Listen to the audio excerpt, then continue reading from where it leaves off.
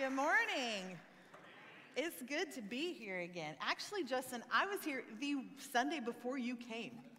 I don't know if you realize how close that was. I tried not to throw you under the bus since you were on your way in, but it's so good to be back and to be here with you. I've been to Monroe City Church several times over the years. I've had friends here, and my youth ministry did things in conjunction with your youth ministry back in the day. I remember kids like Josh and Ben Reynolds and some great kids from this church that I met through Camp Challenge and got to know through the years. So it's good to be here with you today. And when I was here about a year ago, I shared with you that I had some limited knowledge of your church, and some of the things that I knew were the way you invested and supported that Indiana South Youth Choir. Bill and Margie Clampett are from my home church, and so if you know those names, they directed that choir for over 30 years, and they were my youth leaders when I was in youth group. Is that crazy? Now I'm telling you how old I am. But anyway, I knew you supported that choir. I knew that you sent students to conventions and to camps, and I knew that you were investing in your local community through your VBS programs that I always heard were off the charts and really, really good to reach this community. And so I already knew those things about you, and I hear now that you're bringing Dara on full-time, which is really exciting.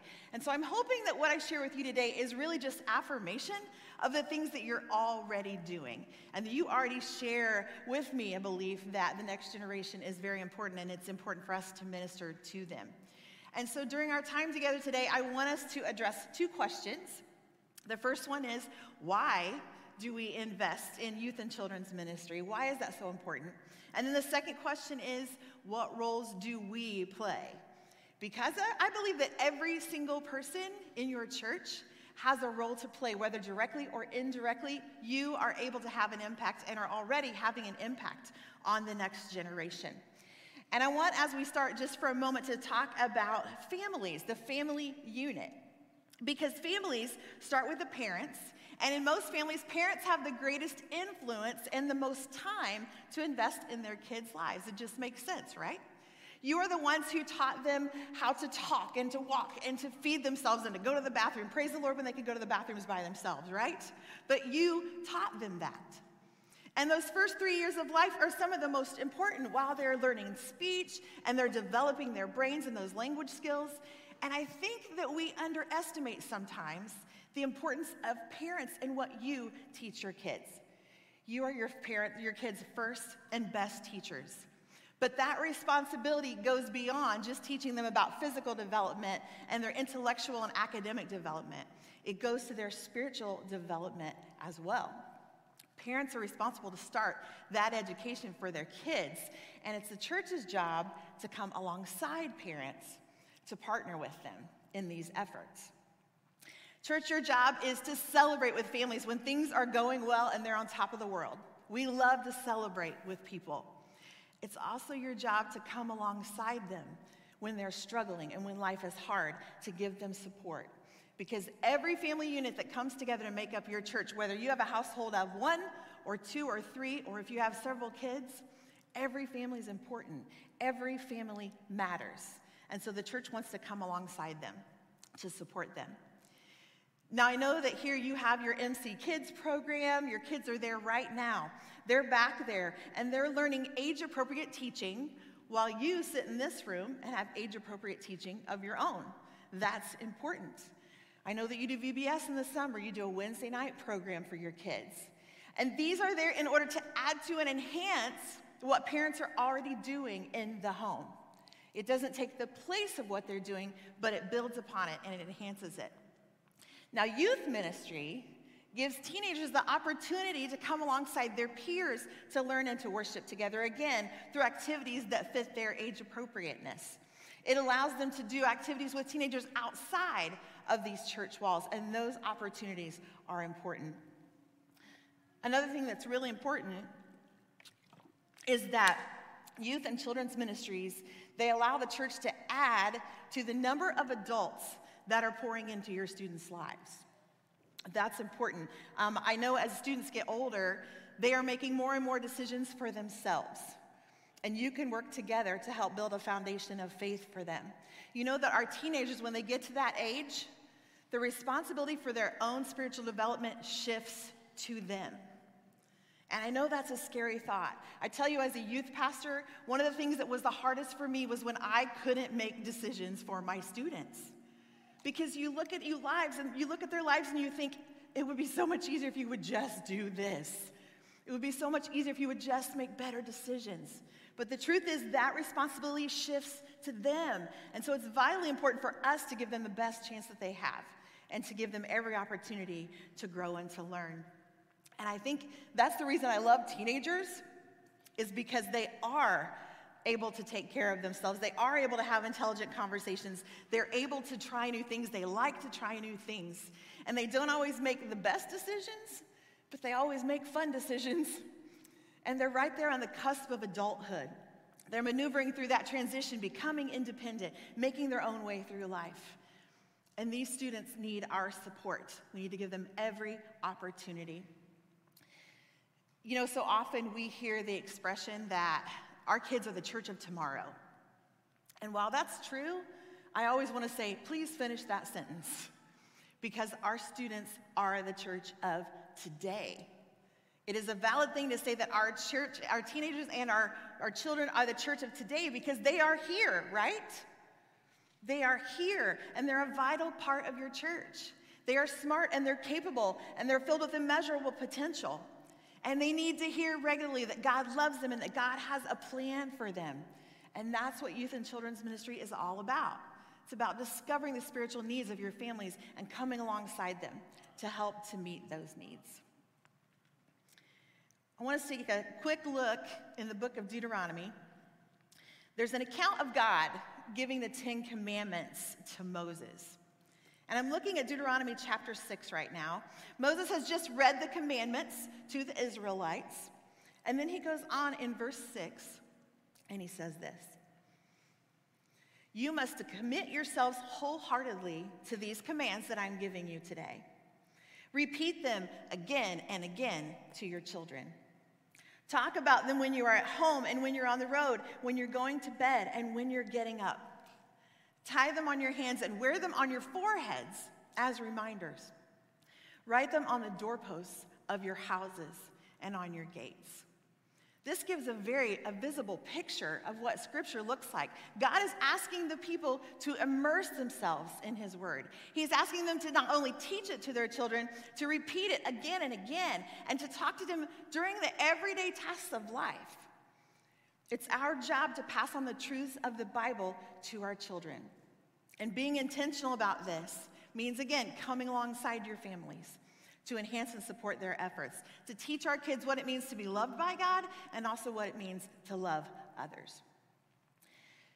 Now, I know you're getting ready to bring on Dara as your new youth pastor. I know that you already have Carrie, who's leading up your kids' ministries. And these people serve as the leaders in those areas. They are the visible presence of those ministries. They are the faces of those ministries. They are the go-to people for those areas of ministry. But if I may just advocate for them for just a moment, I just want to remind you that just because they're here and that's their job, just because you have a full-time youth pastor, it doesn't mean you're getting a one-man or one-woman show, does it? It doesn't mean that they're supposed to do it all.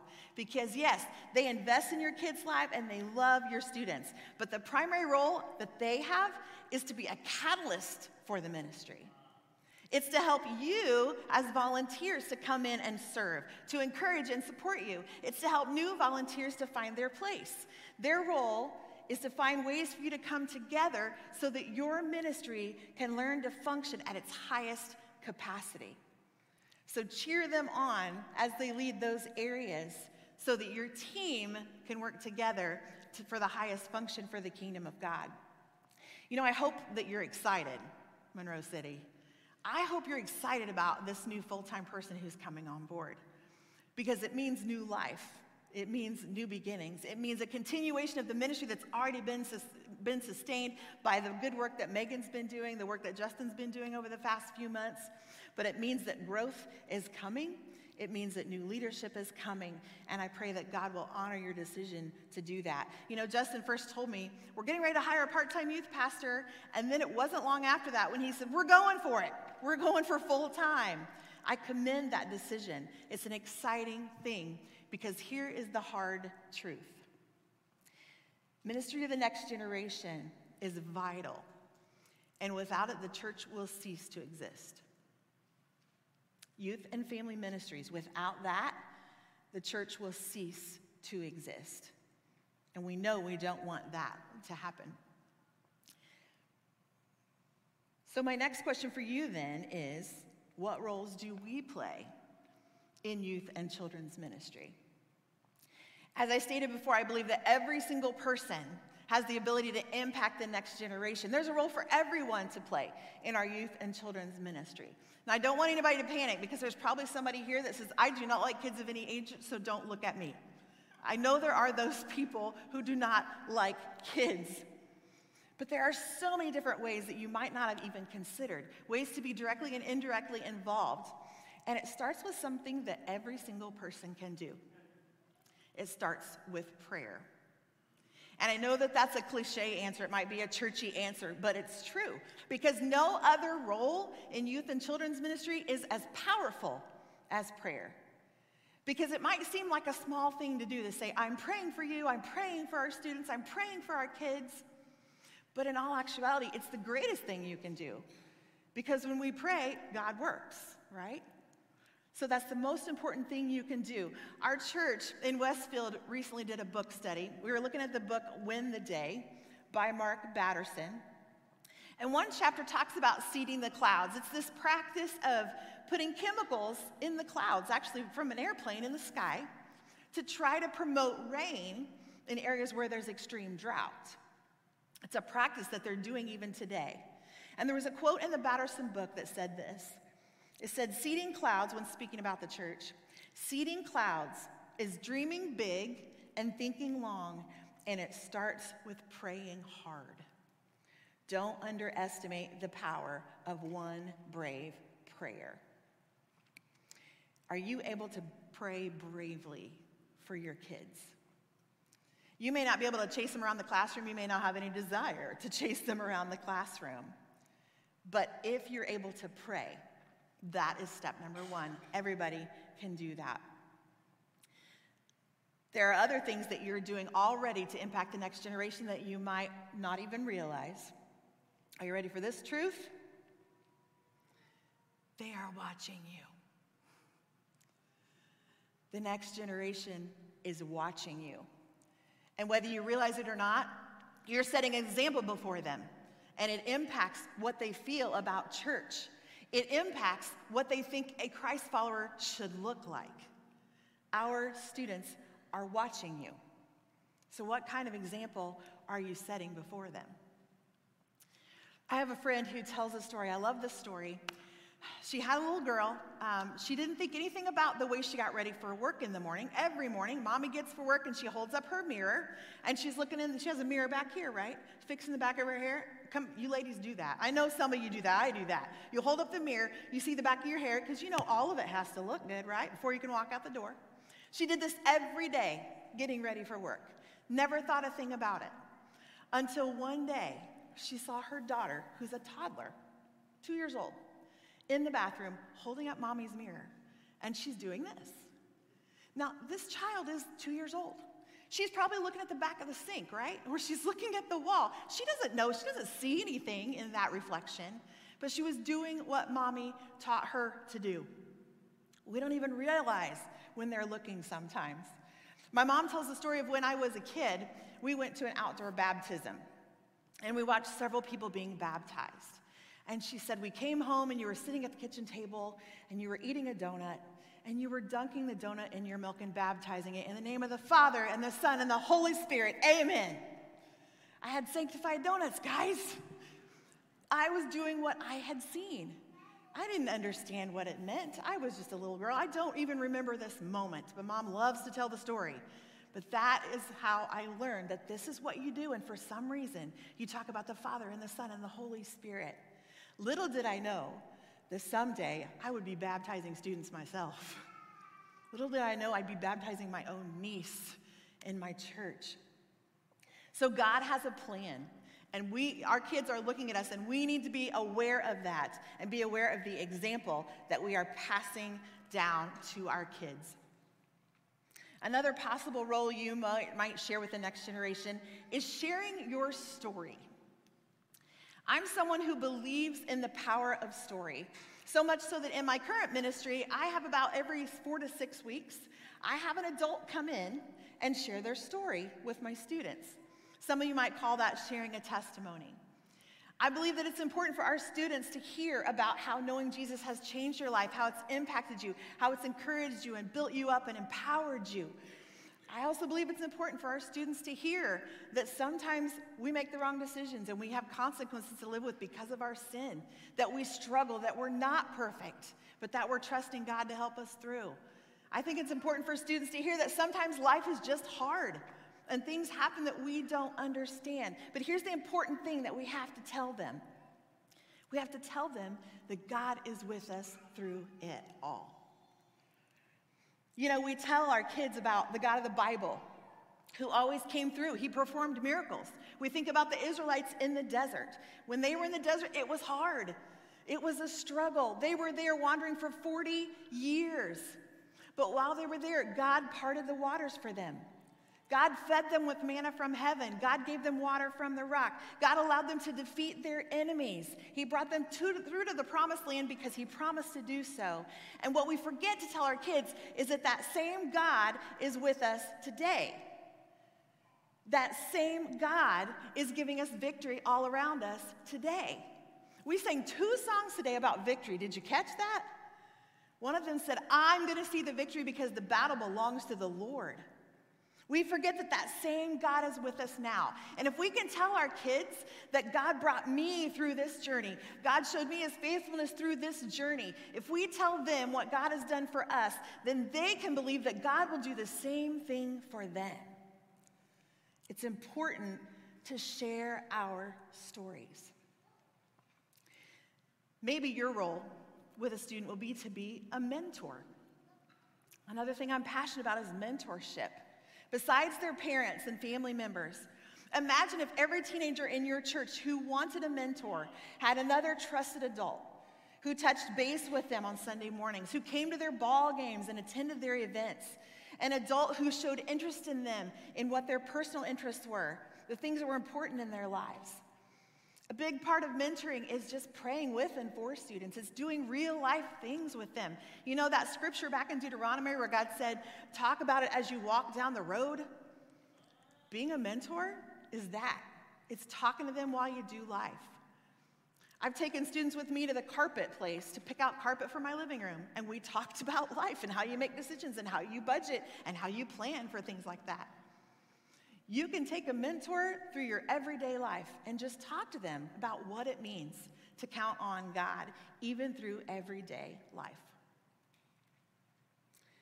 Another possible role that might fit you is supporting our volunteers. Maybe you're that person who doesn't like to be with kids hands-on, but maybe you're someone who has the gift of encouragement, and you would be able to send a thank you note or just say thank you to somebody. It's always good to hear the words thank you. I know there are lots of logistical roles in children's ministry and youth ministry, helping with running copies and running errands and passing out supplies. There are roles like assisting teachers with crafts or with games, preparing snacks. If you feed them, they will come. It's like the youth ministry motto. Can you prepare snacks for kids? Are you able to help kids keep their fingers out of their noses? And speaking of that, can you help clean the toys? Sanitize the toys and help clean the area so it's safe for our children. Do you love singing? Could you help lead some songs and teach our kids how to worship? Do you enjoy being with teenagers? Do you have a flexible schedule where you can chaperone an event that's out of town? There are people who don't have that kind of flexibility. Maybe that's something you can do. Maybe you're blessed financially and you're able to help with scholarship money so that students can go to events like camps and conventions. There are so many ways that you can serve. And I want to tell you another thing that's maybe one of the simplest, but one of the most important. And that is to learn their names. Think about even the smallest kids in your church. At a very young age, one of the first words they learn is their name. Do you know what it means when an adult comes up to a little child and knows them by name? It allows them to be seen. It allows them to know that they're important. So I challenge you to learn their names, give them a high five or a hug, and greet them by name when you see them here in your church or in your community. If you can learn even 5 names, maybe you say, I'm bad with names, Tammy. Can you learn 5? Can you just learn 5 names? And that's a good place to start.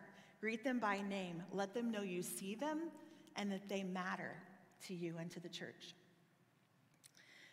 Now, some of you have teaching abilities, but maybe that's one of the most intimidating positions in a youth or children's ministry. And let me tell you, whenever I have an opportunity to speak, it weighs heavily on me. Pastor Justin and I were talking about this last night. I don't like to preach because it's hard work. And the preparation part I take very seriously. And I always think about this scripture in 2 Timothy 2:15 that says, do your best to present yourself to God as one approved, a worker who does not need to be ashamed and who correctly handles the word of truth. When I read those words, an approved worker who correctly handles the word of truth, that sounds so daunting to me and so overwhelming to me. But if I can offer my personal interpretation of that verse, as far as approval goes, I believe that teachers gain approval by God through their faith in him. Because how can you teach about a God you don't know? So I believe that your faith in Jesus Christ is the most important thing that qualifies our teachers. And as far as correctly handling God's word, of course we should strive to have knowledge of the word. And of course we should study the word. And what we don't know, we can find out. It's okay to say, I don't know, but I will find out. But do you have to be a biblical scholar to teach? No, you don't have to be a biblical scholar. And if you're still intimidated and you're thinking, what if I say something wrong? What if I interpret something incorrectly? Well, consider this. Human mistakes have no effect on the promises of God. So even if you misinterpret or misquote scripture, even if you were to intentionally misinterpret scripture, you do not have the power to destroy it. So let that pressure just come off. You don't have the power to destroy God's word. It is enduring, and his truth will always be his truth. So if we wisely do our best to share God's word, God will honor that, and God will teach us as we teach others. And one final thing I'll say to those of us who teach and feel that weight, if you're feeling inadequate, you're in the right place. One of my ministry friends said that to me years ago, and it stuck with me. If you're feeling inadequate, you're in the right place, because it means you're trusting in God to provide. Because we know we can't effectively provide youth and children's ministry without God's help and without God's blessing. Another scripture that's helpful to me is when people ask, what's your favorite scripture? This is the one I pull out, and it might be an odd one. But it's 1 Corinthians 3:7, and this is what it says. Neither the one who plants nor the one who waters is anything, but only God who makes things grow. So we can do the work, we can be obedient, but we are not responsible for the results. It is God who makes things grow, which is why we can't take any pride in it, right? Because God makes things grow. We are his humble servants. And he takes our obedience, he takes our efforts, he blesses them, and he brings about change and makes a difference in the lives of our kids.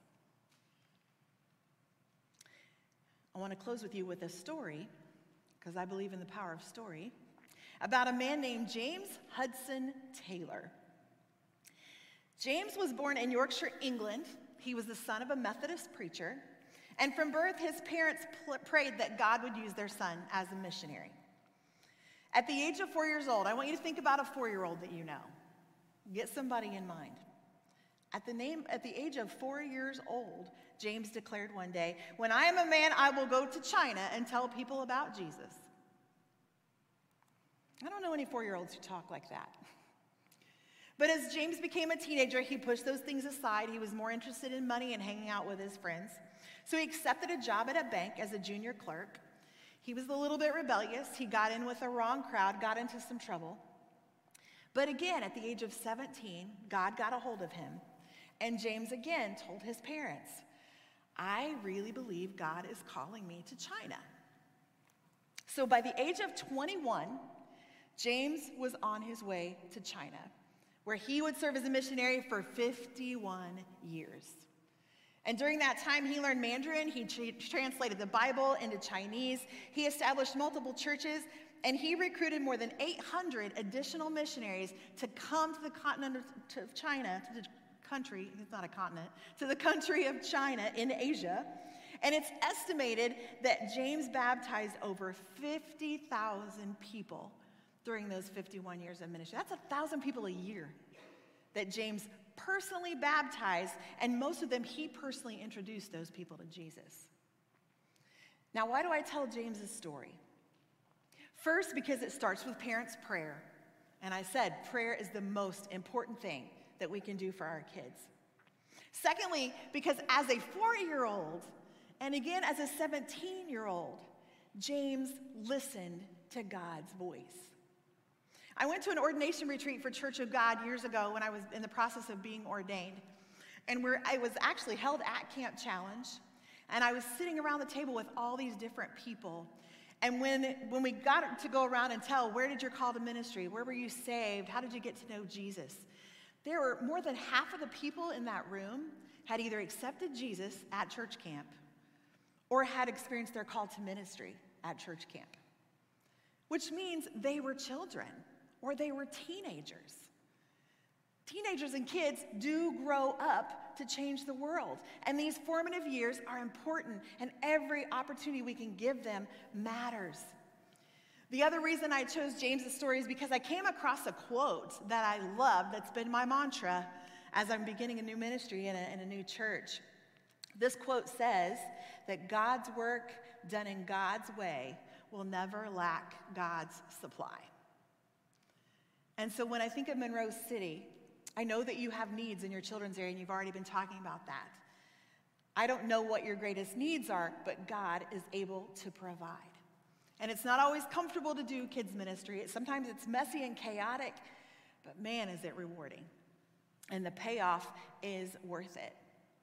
And so I know that you were given a piece of paper today when you came in. You can grab that half sheet of paper now. And this is a list that your leadership team came up with of different possible ways where you could serve in youth and children's ministry. And so what I want to encourage you to do is put your name on that, put your information on there, fill that out, check off the things that you feel you're passionate about, things you feel like you could do well, things that you're willing to do. And if there's one that comes to the top that you say, man, this is my wheelhouse, I could do this and knock it out of the park and score a 10 out of 10, mark that in a special way. Put a number 1, circle it, something. So your leadership will know the area you feel most passionate about. If you check more than one, that's great too.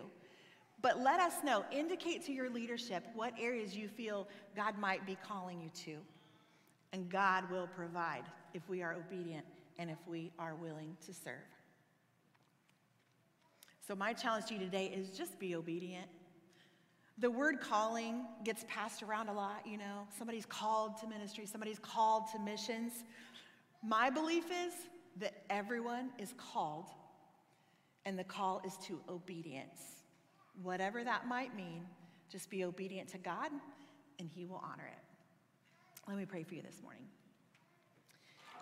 God, you are good. You are a God who already knows how you're going to fill the positions where help is needed in different areas. God, you have a plan and a purpose for every single person in this room.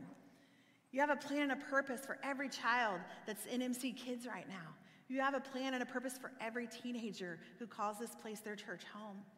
And God, we can only dream what those plans might be. And the truth is, your dreams are bigger than ours. And you will send people further and more than we ever dreamed. So thank you, God, for dreaming big for us when we can't dream for ourselves. Thank you for providing. Thank you for loving us and for your presence here today. In Jesus' name we pray.